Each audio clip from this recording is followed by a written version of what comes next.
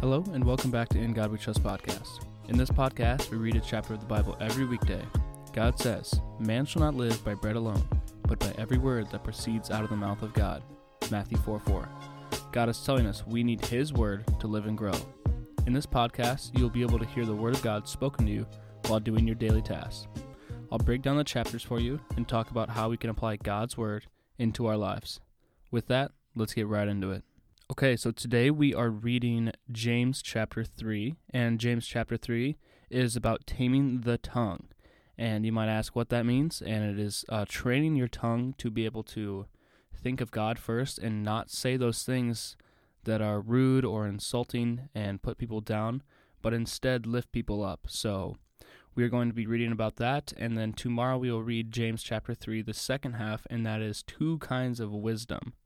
Okay, let's get right into the reading.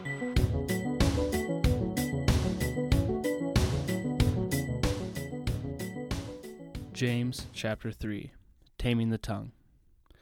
Not many of you should presume to be teachers, my brothers, because you know that we who teach will be judged more strictly. We all stumble in many ways. If anyone is never at fault in what he says, he is a perfect man, able to keep his whole body in check. When we put bits in the mouths of horses to make them obey us, we can turn the whole animal, or take ships as an example. Although they are so large and driven by strong winds, they are steered by a very small rudder wherever the pilot wants to go. Likewise, the tongue is a small part of the body, but it makes a great boast. Consider what a great forest is set on fire by a small spark. The tongue also is a fire, a world of evil among the parts of the body. It corrupts the whole person, sets the whole course of his life on fire, and is itself set on fire by hell. All kinds of animals, birds, reptiles, and creatures of the sea are being tamed and have been tamed by man, but no man can tame the tongue. It is a restless evil, full of deadly poison. With the tongue we praise our Lord and Father, and with it we curse men, who have been made in God's likeness. Out of the same mouth come praise and cursing. My brothers, this should not be. Can both fresh water and salt water flow from the same spring? My brothers, can a fig tree bear olives, or a grapevine bear figs? Neither can a salt spring produce fresh water.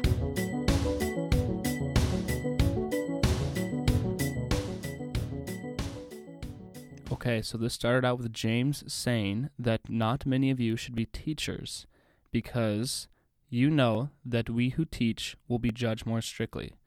And I'm not really sure what I consider myself, but I think in some way I am considered a teacher, so this kind of made me a little bit scared, but not really at the same time, but still a little bit. I don't know, I think you guys know what I'm saying.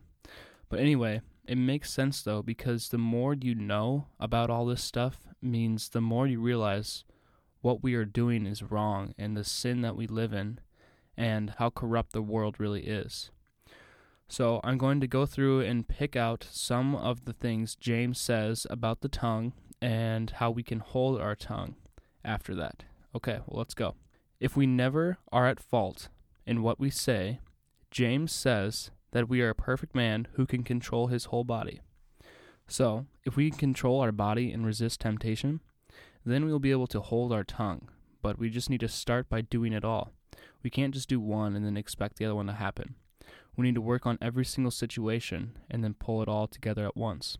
So then he gives an example of putting bits in horses' mouths and a ship that is steered by a very small rudder. It makes sense though, like you can control the big object like the horse and the ship with the smallest thing, and that is our tongue in our life. So if we ever are put in a situation where someone is asking us to go somewhere and you know that it's somewhere you should not go, it all starts with our tongue in what we say. We can just say no, like no, I don't want to go, and just control your life with your tongue. You don't need to do anything. Just say it. Just say what's on your mind. Just speak it out. The way that you speak yourself is how you perceive yourself. So stick with me here. Really try to pay attention to this, okay? So try to think of a time where you are wanting to do something because you feel lazy. Please do this. I need you to think of this. Possibly like if you're about to go to the gym and you're like, oh, my legs hurt, or you're about to go for a run and you're like, I'm too tired. Or in the morning, like the morning battle, you're just like, man, I need more sleep. Okay, try to think of that and record your thoughts. Record yourself saying those things, like physically say them and record yourself. Record yourself saying, my legs hurt, I'm too tired, I'm sore, and then listen back to that. And do you really want to be telling yourself all those things? Like, no. Like, don't tell yourself that you're tired. Tell yourself that you're a beast and you can do anything. Tell yourself God has your back, and tell yourself God is your strength. There's a power in lifting up God's name and humbling yourself before Him. So if you actually say those things physically out loud, it becomes a reality instead of just thoughts. So record those bad thoughts, say them out loud, listen to them, and just realize how dumb those thoughts are. Like, seriously, you should never be saying those things to yourself, because if you say positive things to yourself, it's the complete opposite of that. It'll be lifting you up and giving you encouragement. So we all need to be doing that. Okay, well, we got a little bit away from the Bible reading, but it's fine. That's just on speaking to yourself and not speaking about others. It's speaking to yourself, which is just as important and probably more important than anything, because we control our own bodies with our tongue. So just try looking in a mirror and doing it, speaking to yourself. It's really powerful, and it might help with some people.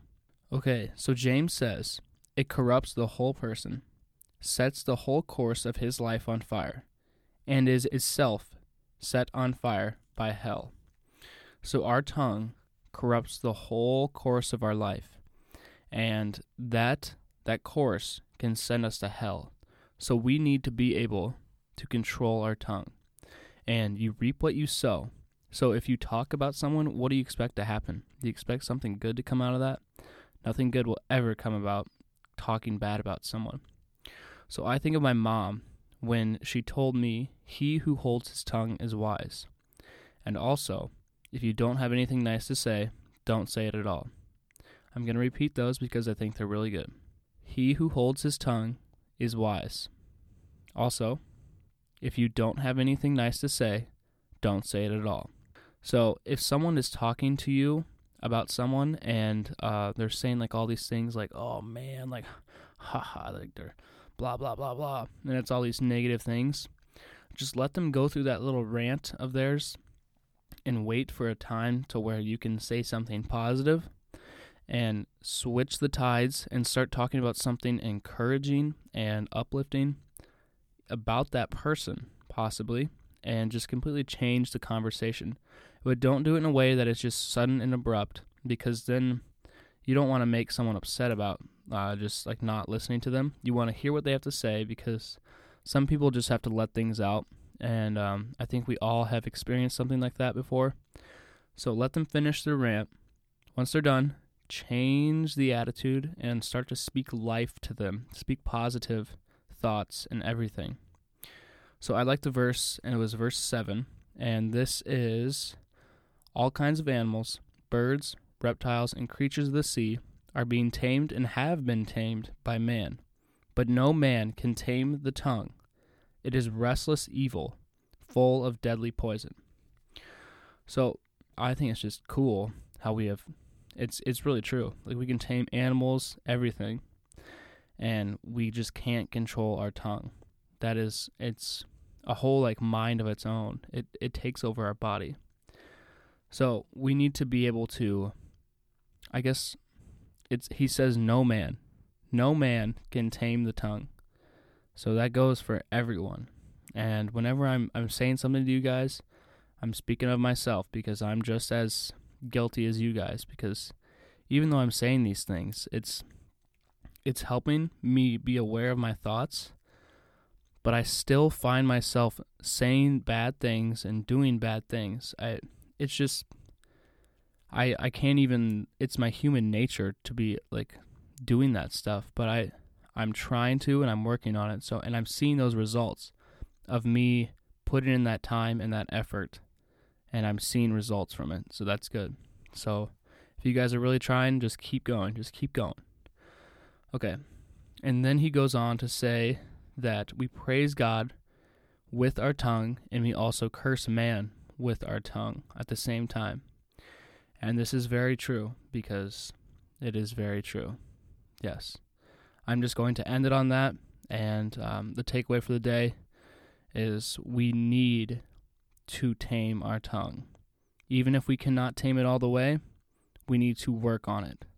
So start watching your mouths, guys. I didn't mean that to be like insulting, like watch your mouth, but I mean it as just like watch what we're saying, work on it, and we will see the results if we put in the work. Well, thank you for listening, guys, today. I really appreciate all you guys that have been listening.